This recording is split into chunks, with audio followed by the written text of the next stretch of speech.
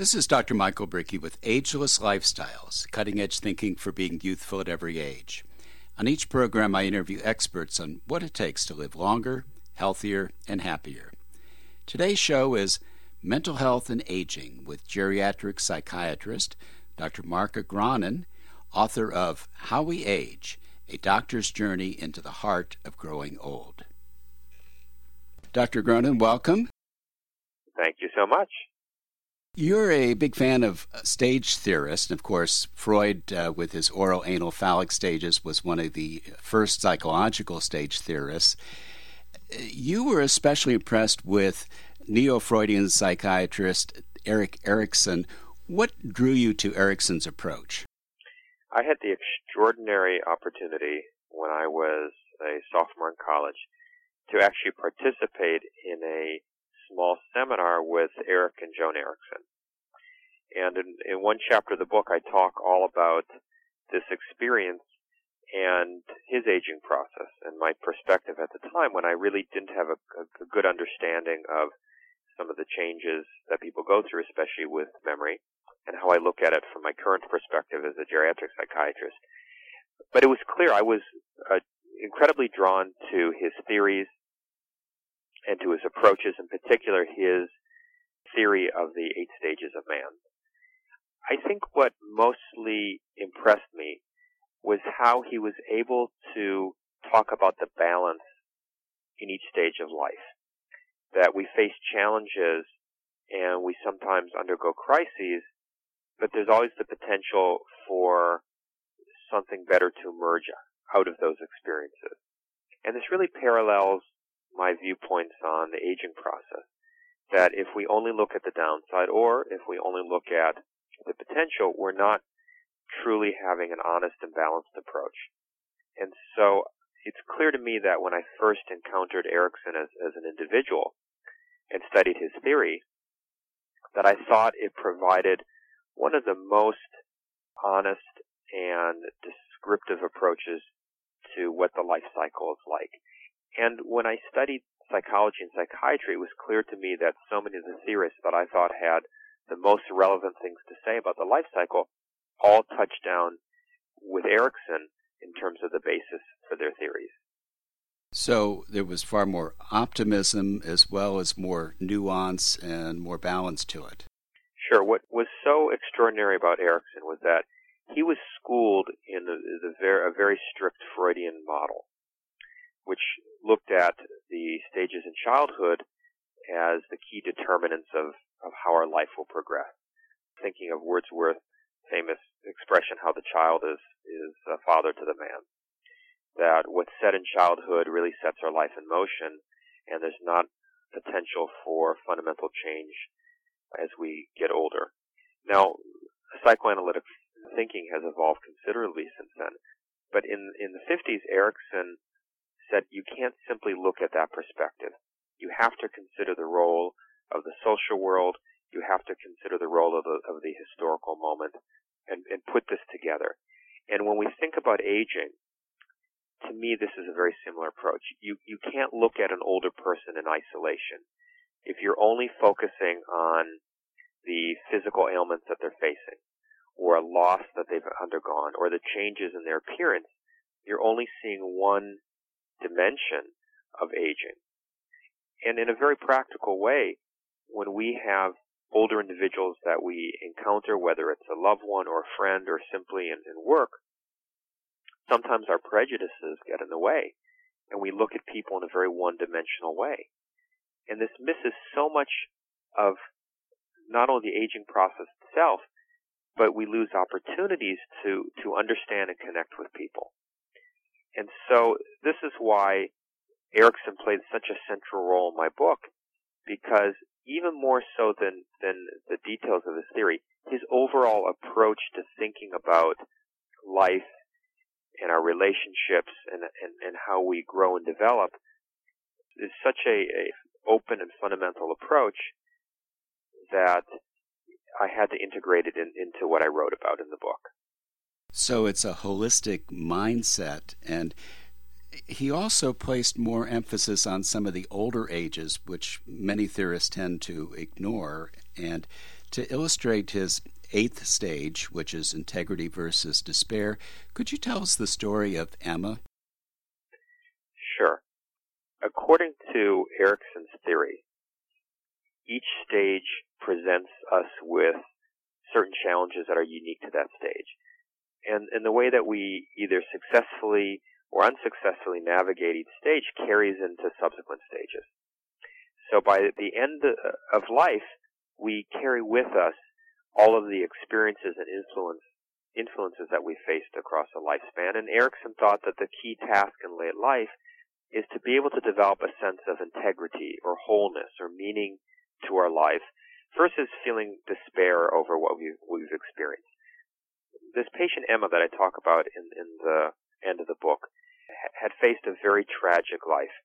She was a young mother in Czechoslovakia prior to the Second World War. She had 3 children at the time and then had a 4th one right on the eve of war. Because she and her husband were Jewish, when the Nazis invaded Czechoslovakia, they escaped to Belgium and hoped to survive there, or in the very least, hoped that the children could somehow survive. And so they placed the children in either an orphanage or convent or some form of what they hoped would be a safe living situation during the war. Both of them ended up being arrested and taken away. Her husband was killed during the war in a concentration camp. She survived Auschwitz, a death march, a number of other camps, and by the end of the war made it back in just a terrible state to find her children. Unfortunately, she discovered that they had been taken away, sent on a cattle car to certain death at a concentration camp. What she discovered over the next year was that through help of the Red Cross, her youngest son had survived miraculously. That when the children were put on a train to be taken away, some members of the underground had run up to the train and they pulled out 7 small children, one of whom was her youngest son, who at the time was 3. So suddenly she meets a 7-year-old son. And she describes not being prepared as a mother. She felt guilty that she had not been a good mother to him. And so when I'm seeing her now in her late 90s, and the story takes place when she was 98, she's not only still mourning the loss of her children, but she's also beating herself with guilt over how she treated her one surviving son. So if we put her in the context of Erikson's theory, she had a deep sense of despair. And looking back on her life, she could only see failure and tragedy and loss. And came to me saying, it's time for me to die. There's nothing more you can do for me. I think she, in some ways, illustrates the situation that some older individuals find themselves in, that they're so overwhelmed with some challenge that they can't see a way out. And indeed, family and doctors are often not far behind, and it's easy for us to throw up our hands and say there's nothing we can do. And yet, as I talk about in the chapter, some really amazing things happened to her that helped to change her life for the better and help her to have a greater sense of integrity, limited to a large extent. But she was able to find this basically through kindness to other people. She had a sister-in-law who suddenly appeared on campus, and she had to be a caregiver for her. And her suicidal thinking slipped away, and she became less depressed because she had a role. Someone needed her. And I write about how these are some of the surprises and gifts of the life cycle. You never know who will come along to help transform a crisis we may be facing. And even at 98, this is what happened for Emma. And the way I tend to think of that, and I see a lot of people in nursing homes that are giving up, is they no longer have a sense of purpose. And the sister-in-law who needed help with translation and getting around gave her a sense of purpose and opened up her life again. And in a very short period of time, when she had that purpose and she had the ability to give back to someone, it transformed her. And one of the points I make in the section of the book on memory is that even when we face memory loss, even when we face physical disability, we retain the ability not only to experience kindness, but to give to others. And this can be incredibly meaningful for someone, even someone who has memory loss, who lives in the moment, even someone who doesn't have a good sense any longer for their past history, whether it's a day ago or a decade ago. in the moment to be able to experience that or give that kindness is a strength we retain to the very end.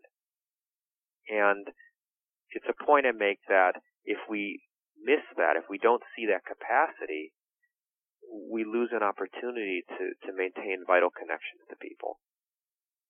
You often use reminiscence books to help with that process as well.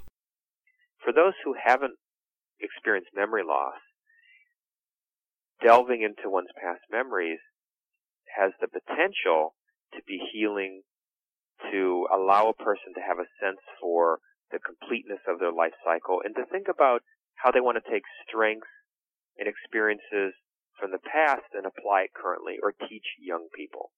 And I focus in particular on this amazing book written by Sophie Freud, one of the granddaughters of Sigmund Freud. And she wrote a memoir about her mother, using her mother's words and laying on her own memories. The book is called In the Shadow of the Freud Family. And I was moved by how she's able to, in her own old age, she's in her 80s now, to have a mission to write about some very painful life experiences, both in terms of her mother's life and her own. And yet, for her, this gave her a mission, and it gave her a greater understanding for her mother. And actually, I write about in the book how I went to meet with Sophie Freud and spend time with her and get to know her and understand where this book came from and how this powerful aspect of life review. The practical point for everyone listening would be one of the greatest ways to interact with an older individual, whether it's a loved one or not, is to sit down and record their history, listen to their life review, ask them about their experiences and how they were able to adapt over time.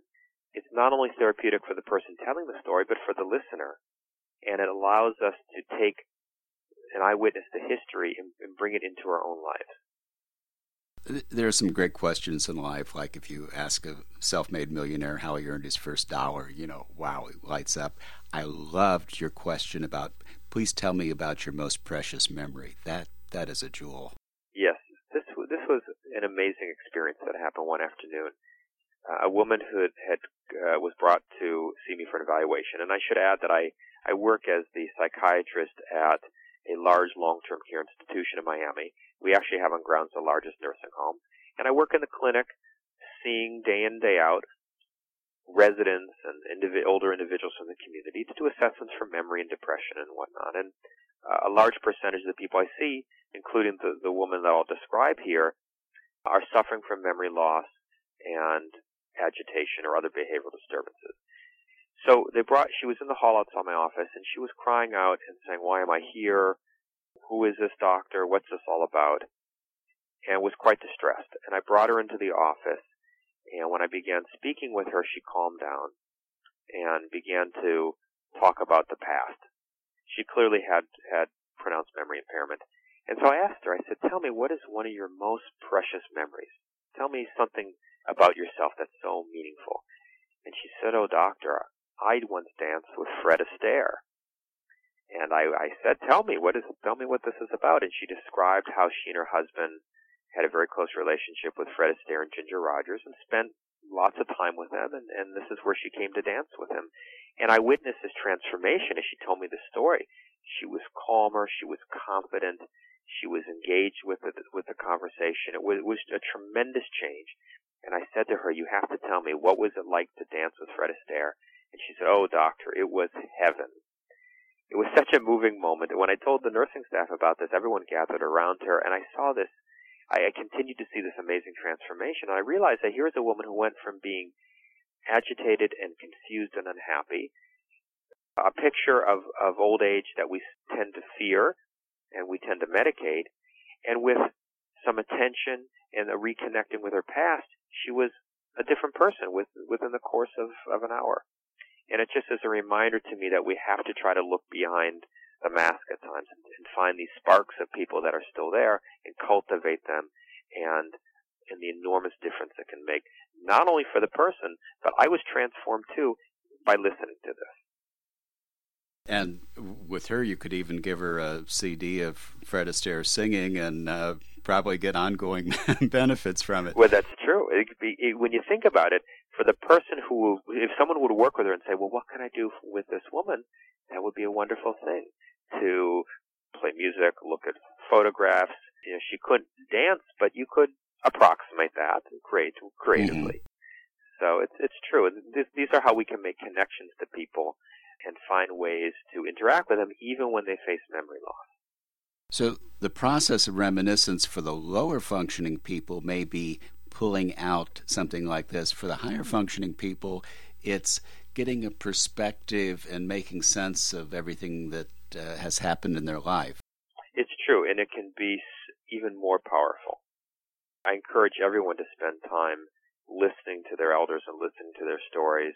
It sends a very clear message that we value them, and everyone needs to feel valued regardless of what you've done in your life, and everyone wants to have a sense of connection with those coming both before and after them, and reminiscence or life review is one way to do that. And I have to say, frankly, it is one of the most rewarding aspects of the work I do, to sit with someone and really hear their story and to understand who is this person in front of me, not just the disease state that I've been asked to evaluate, but who is the person. And understanding that context allows us to intervene in the most effective way. And it allows us to form bonds not only with the person but with the family, because it's those ongoing relationships which are most healing. And I say that as a doctor who encounters the most impaired elderly individuals and who is asked often to simply look at using a medication. And yet I find that that's just not sufficient. And it doesn't always get me where I need to be with the patient. As I was reading How We Age and trying to say what is especially effective about the work you do, one of the things was that you realized that it was developing a sense of trust and that sense of trust takes time. It's true. One of the findings from studies of cognitive abilities in late life is that memory processing speed and general cognitive speed does tend to slow down a little bit. In fact, if you actually do neuropsychological tests on older individuals, you'll find that they take longer to read and assimilate certain passages. But what's fascinating is at the same time that process takes longer, the retention and the understanding is often greater. And so this is where the investment in time in listening to someone and interacting with them pays off doubly. And for a generation that is often very skeptical of psychiatry and psychology and talk therapy in particular, I find that when they're exposed to it, they embrace it and often can make greater change than you would even see in younger individuals. And I tell the story of a 96-year-old man with whom we've worked for many years with a history of recurrent depression, marital issues, physical disability. You would look at him and you'd realize he represents, from one angle, all of the fears of aging that we have. And yet, with our work with him, he was able to come to us and say, I have to tell you, my life has been turned around. This is at 96 years old because he was able to make some realizations in talk therapy that transformed the way he thought about his life. It improved the relationship with his wife and with his family. And it sends this signal that it's never too late to make change, sometimes even profound change. But we rarely think about that. We tend to think of individuals as rigidified and unable to make change, and it's simply not true. My experience in working with nursing homes, I initially went in and thought, their generation isn't going to trust a psychologist or a psychiatrist, and I found that they were often so starved for attention or somebody who actually sat down with them and gave them total attention for a lengthy period of time. I very rarely got anybody just saying, go away. It's true. I found the same thing. And it's it's almost painful at times to see how dearly someone values those interactions, and then consider how often they're just not provided. Because everyone needs those connections. One thing that I've learned clearly is that the needs and desires and passions we have earlier in life, we still have when we're older. It might be different in certain respects, but we still feel them. And it's very sad when someone simply doesn't have the opportunities to still gratify those needs. And I think one of the other things that makes you so effective, you quoted Rabbi Abraham Joshua Heschel several times. Yes. He says things like, just to be is a blessing, just to live is holy.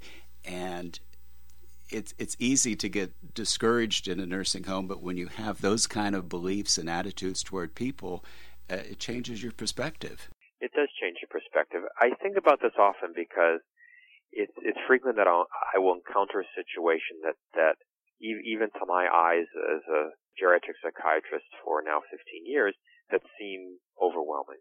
Individuals who have just so many things that have gone wrong and they've given up, that it's unclear what to do. And you really fall back that you're sitting with someone in their presence and not certain where to go. And I realize at those points that I can give up. I can take a very pessimistic approach. But to me, that's just, it's unacceptable as a physician and as a human being at the same time.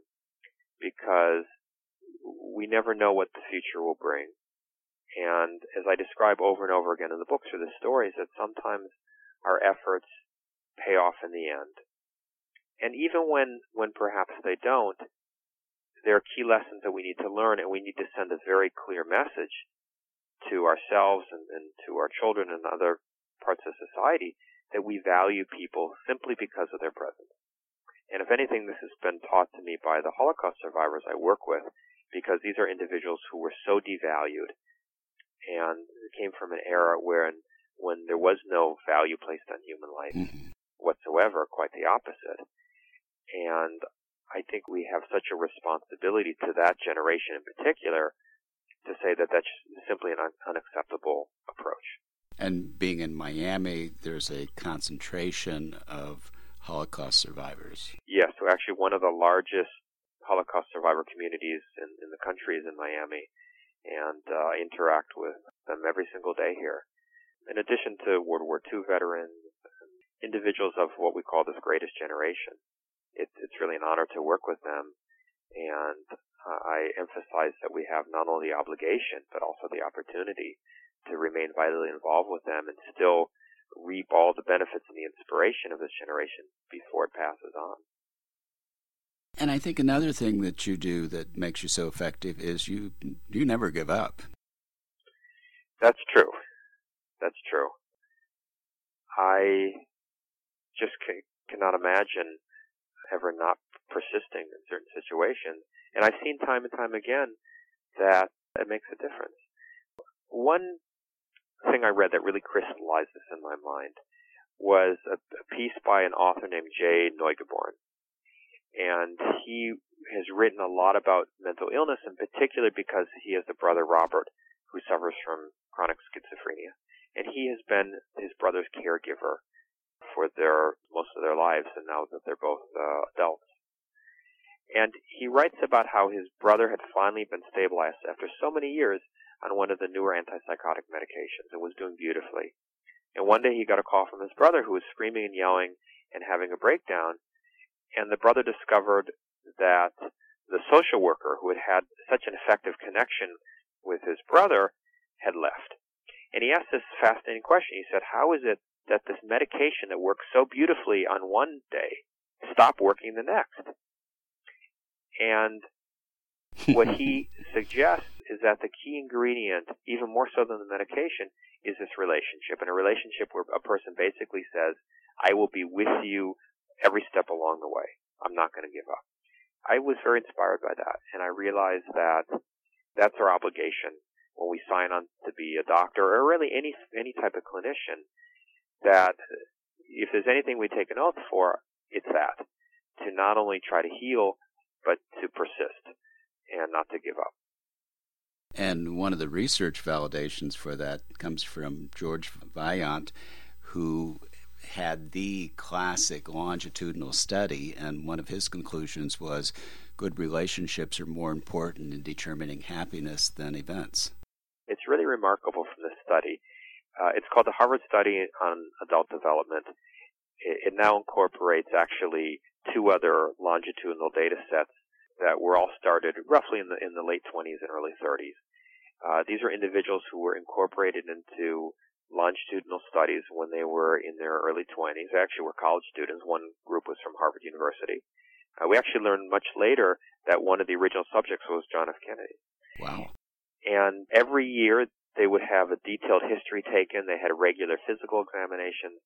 There is a treasure trove of data on these individuals who are now in their 80s. And George Vaillant is a psychiatrist at Harvard, now runs the study, and he's done so for several decades. And so he says if you look at this data, he pulls out what are some of the conclusions we can make about what helps to have a good old age, what helps for what we call successful aging. And what's so fascinating is that these are points of wisdom that in some ways we've known all along, but now we have hard, fast data backing them up. And one of the things he says very clearly is that the relationships we have are more important than the events in our life. That these relationships are so fundamental to aging well that income is not the factor, having good things happen to you is not as important, it's those connections. And I think we all can believe that. But here it is, we have 60 years of data to really back that up. Wonderful validation. We're talking with Dr. Mark Agranen, who's Medical Director for Mental Health and Clinical Research at the Miami Jewish Health Systems, and as you mentioned, the largest nursing home in the country? Largest in the southeastern United States, and certainly one of the largest in the country. And your newest book is How We Age, A Doctor's Journey into the Heart of Growing Old, a very readable book and fascinating book.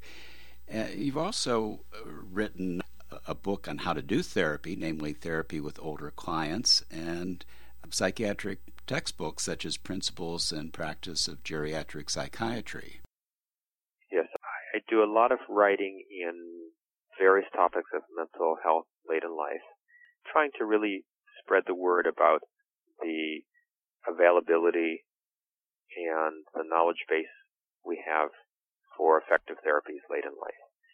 How We Age is written instead of for professionals, mainly for a general public, and really focuses on the stories to tell what aging is about and the experiences people have. And stories are how we really learn things the best and what sticks with us.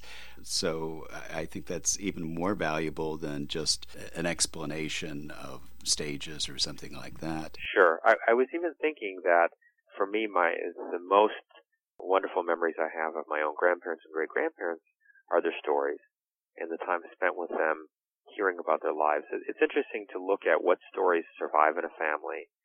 And sometimes it can be a tiny story that was told to us, but it sends a very powerful message. I had an interesting experience when I recently gave a talk on the book. That a number of people came up to me afterwards and they started talking about their grandparents and the stories of their grandparents and their connections with them. And it's interesting because when you think about all the time you might spend with a grandparent, what you remember might be boiled down to one or two stories. Mm-hmm. That crystallize something about them or something about the family or some key message from them.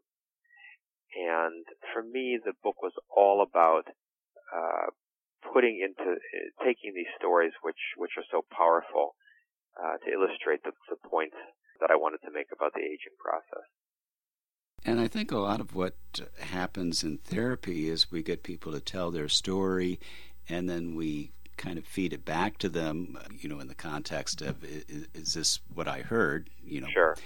But we put a little different frame on it, a little more positive, optimistic frame on it, and oftentimes they'll accept that, and the next time they tell their story, it's with that a little more optimism, a little more positive spin to it. It's true, and that's one way in which the therapy can be so effective.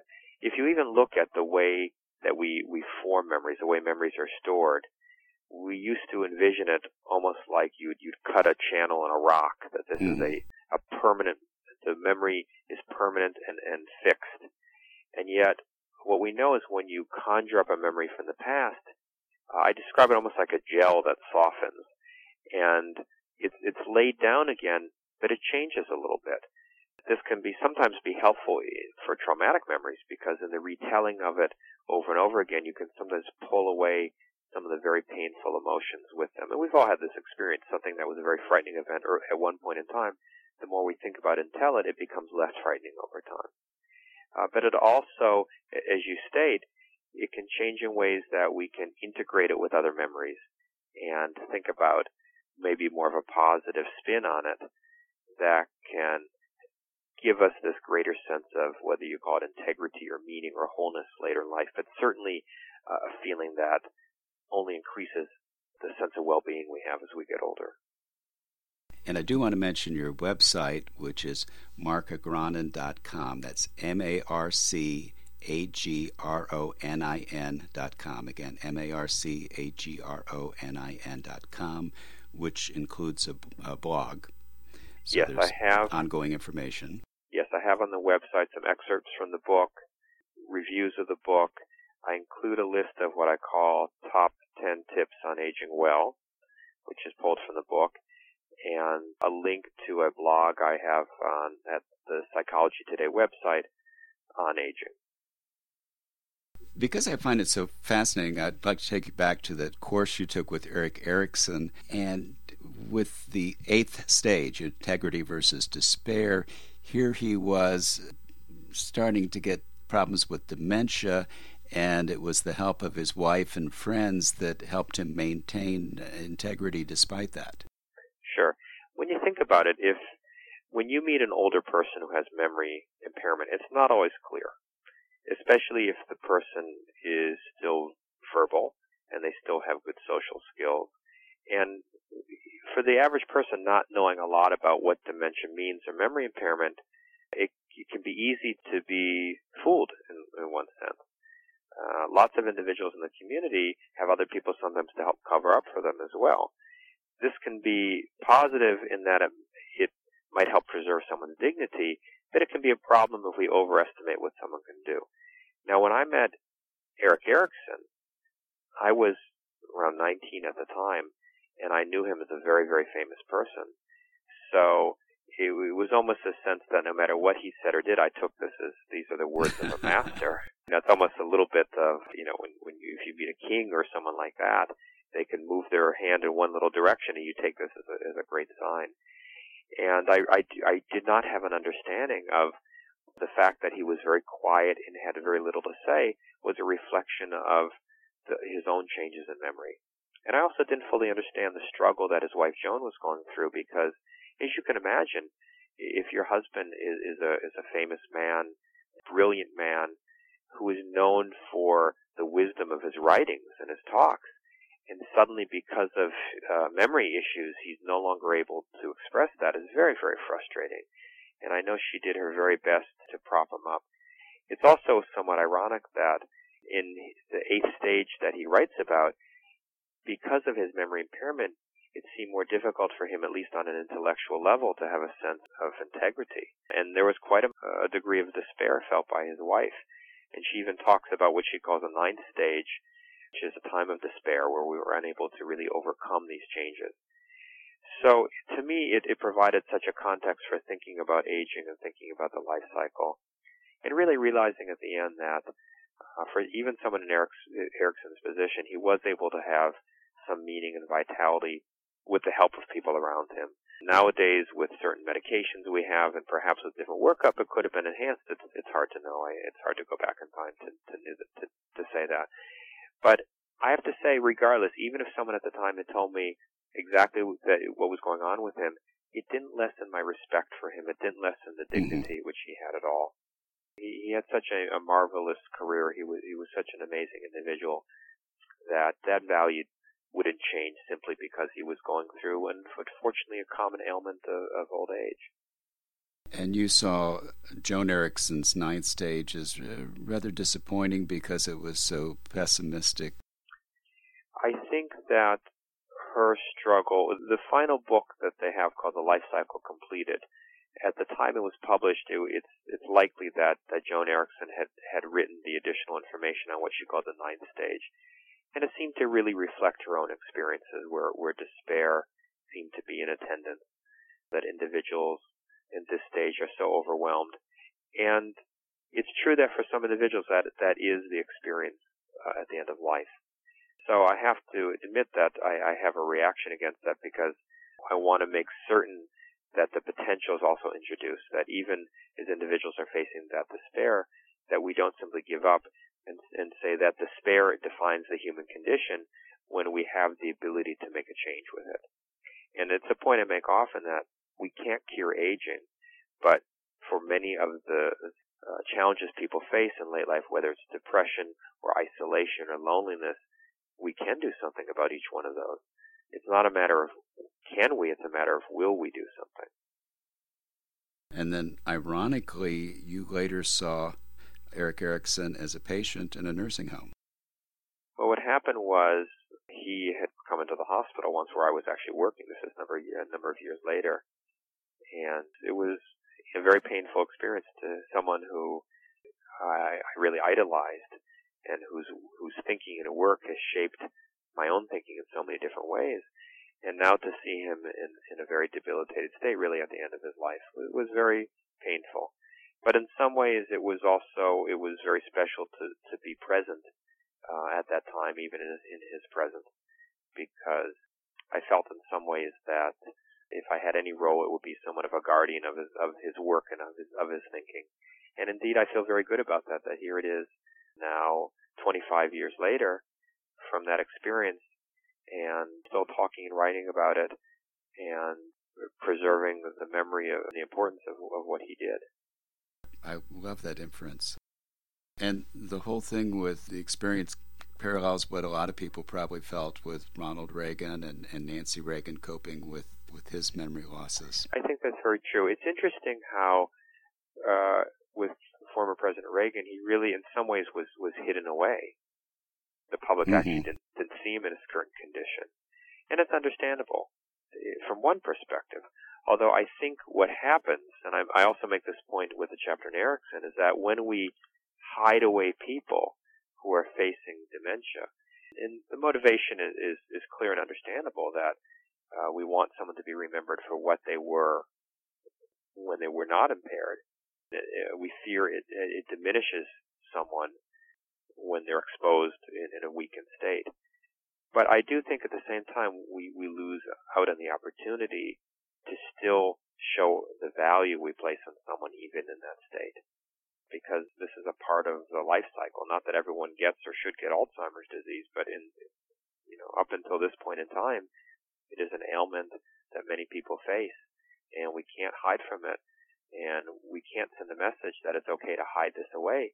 We have to do the opposite. We have to remain vitally involved and connected with these people. And I make this point all the time to children and grandchildren of individuals in the nursing home, that what can make a nursing home a place where people come to live and thrive, not where they come to be isolated and to die, is the involvement of family and loved ones. That can really transform the whole experience.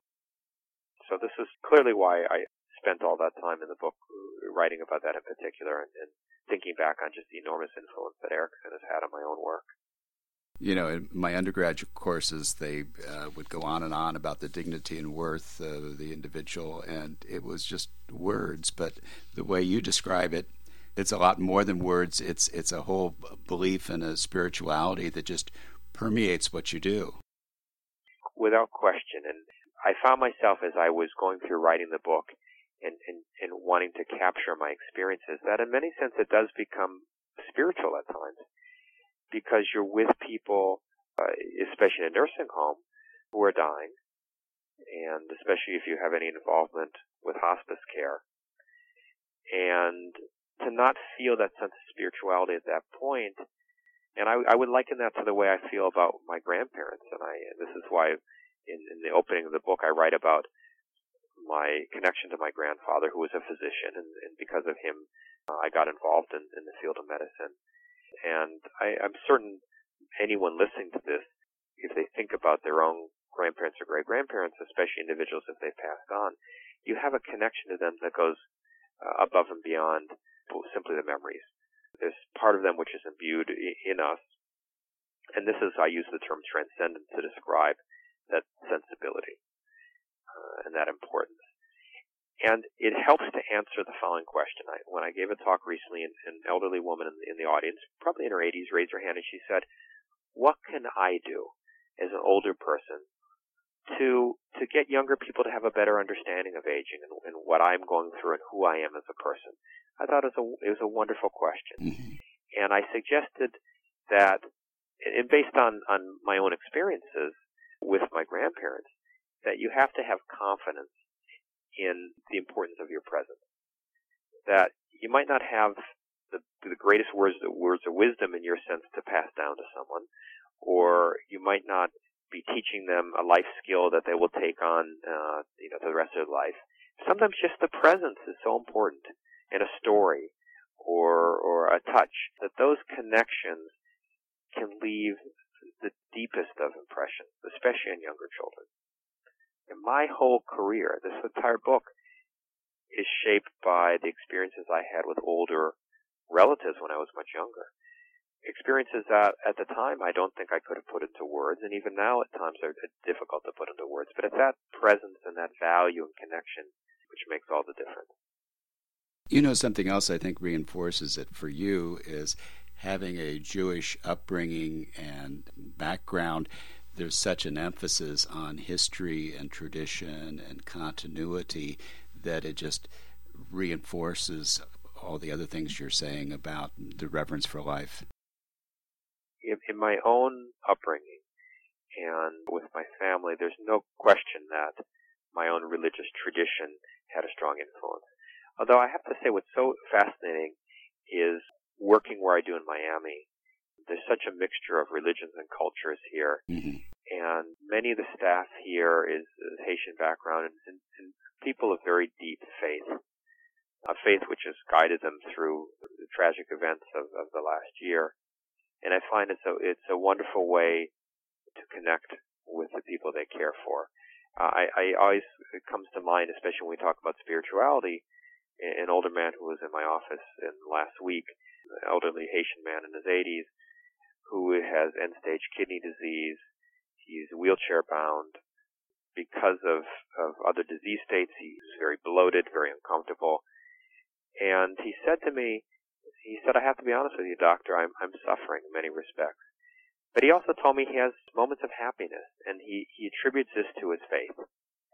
And it's wonderful for myself coming from a Jewish tradition, for him coming from a Christian tradition, that on this issue of a sense of faith and spirituality, we can really have a wonderful connection there. And I found it inspiring for him. It inspired my own religious sensibility, which is a wonderful thing when you can come from different traditions and yet still get inspiration from one another.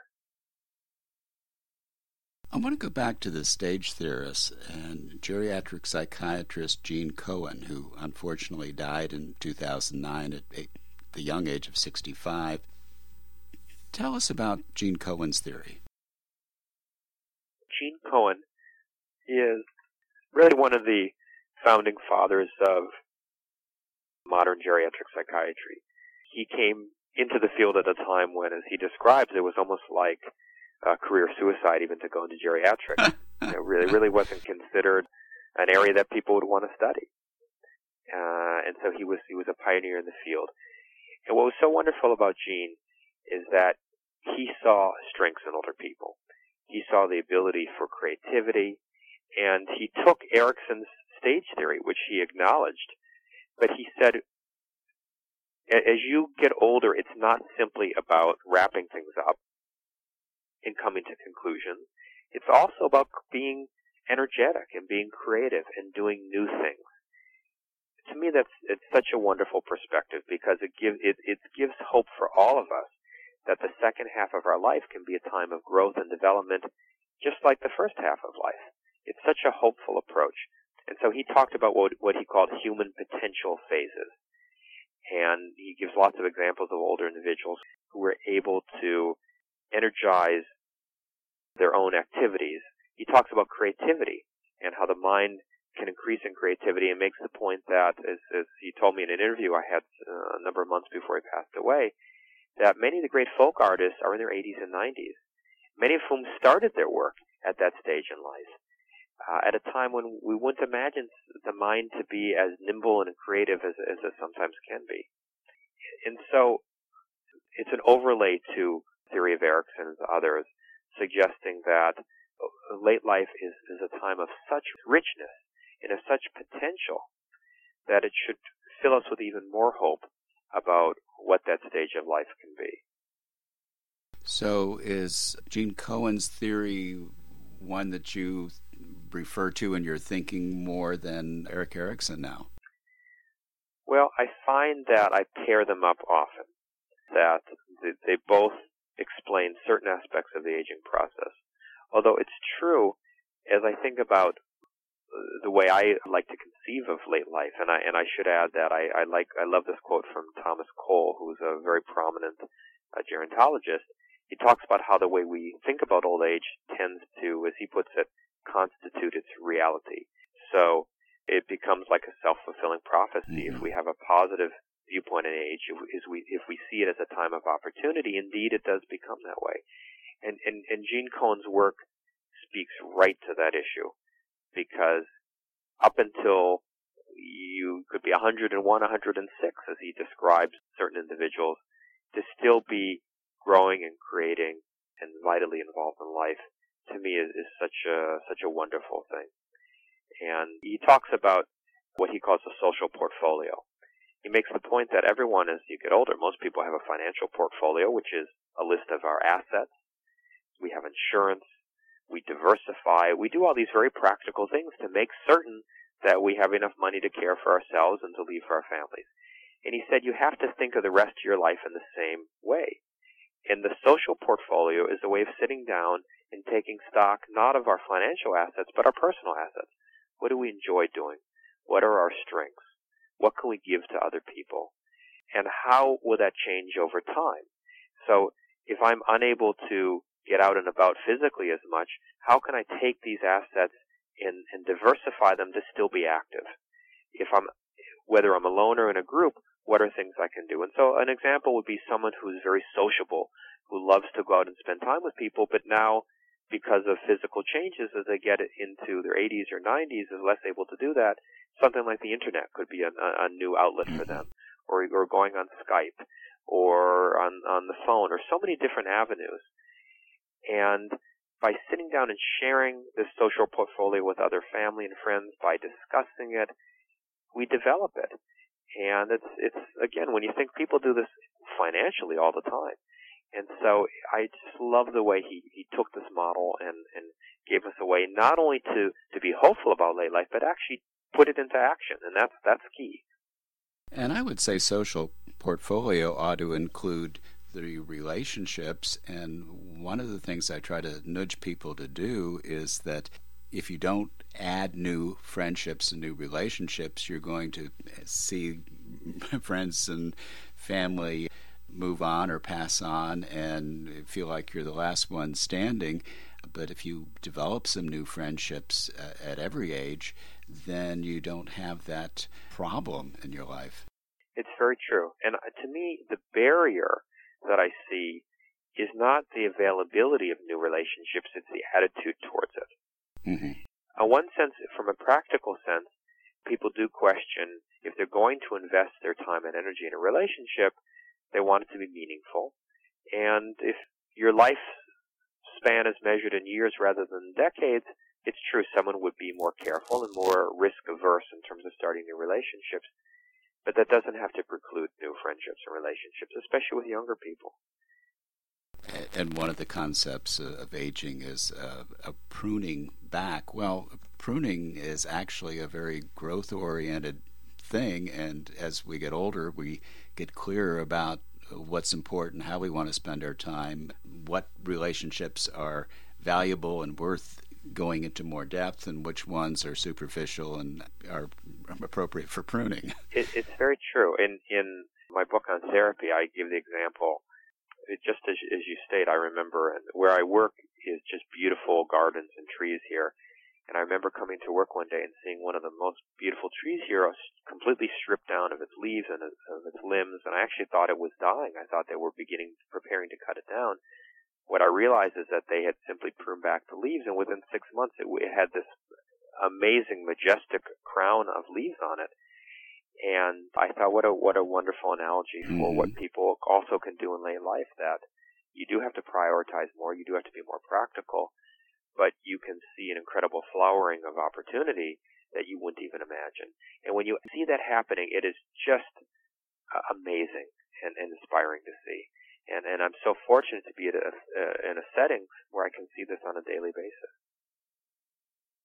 We're talking with Dr. Mark Agranen, who's Medical Director for Mental Health and Clinical Research at Miami Jewish Health Systems and author of several books. The one we focused on today is How We Age, A Doctor's Journey into the Heart of Growing Old. And the website is markagronin.com. That's MarcAgronin. One more time, MarcAgronin. Dr. Agranen, absolutely fascinating, and really appreciate you sharing your wealth of stories and experience and expertise. I want to thank you so much for the opportunity. This has been an absolute pleasure. Commentary. Medicine has a financial hierarchy. At the bottom of the hierarchy are family doctors, pediatricians, and psychiatrists. Their average salaries are about a third of the average salaries of neurosurgeons and cardiac surgeons. Consequently, it is not surprising that there is a shortage of psychiatrists. Most psychiatrists today focus on diagnosis and medications and leave the psychotherapy to less expensive practitioners. In nursing homes, the house doctor usually takes care of medications for pain, depression, and anxiety, and psychiatrists are just consulted on unusual cases and behavior problems. Dr. Mark Agranen is a role model for what psychiatry should be and can be.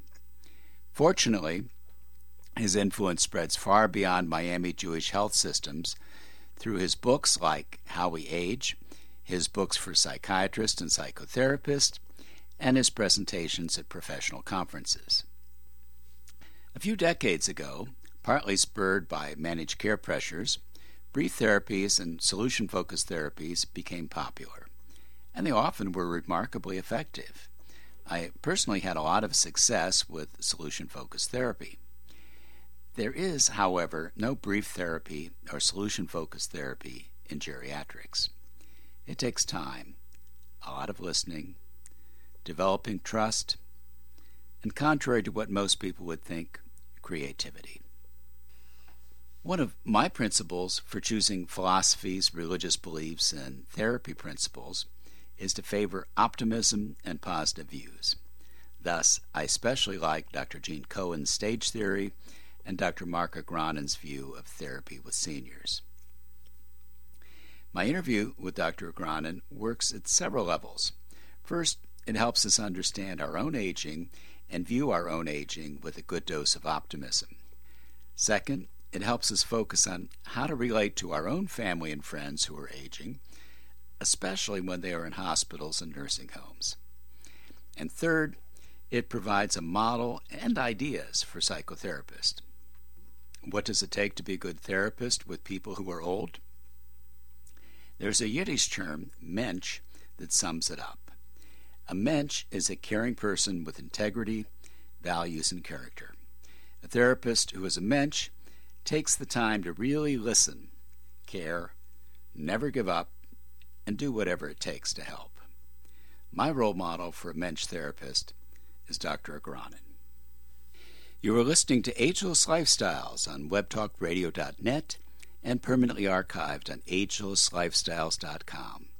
For information on my books, Defy Aging and 52 Baby Steps to Grow Young, my anti-aging hypnosis CDs, personal coaching, and my keynote and seminar services, just go to notaging.com or drbrickey.com, drbrickey.com. I'd love to hear your comments and suggestions. Send them to radio@agelesslifestyles.com. This is your anti-aging psychologist, Dr. Michael Brickey, thanking you for joining us on our quest to live longer, healthier, and happier.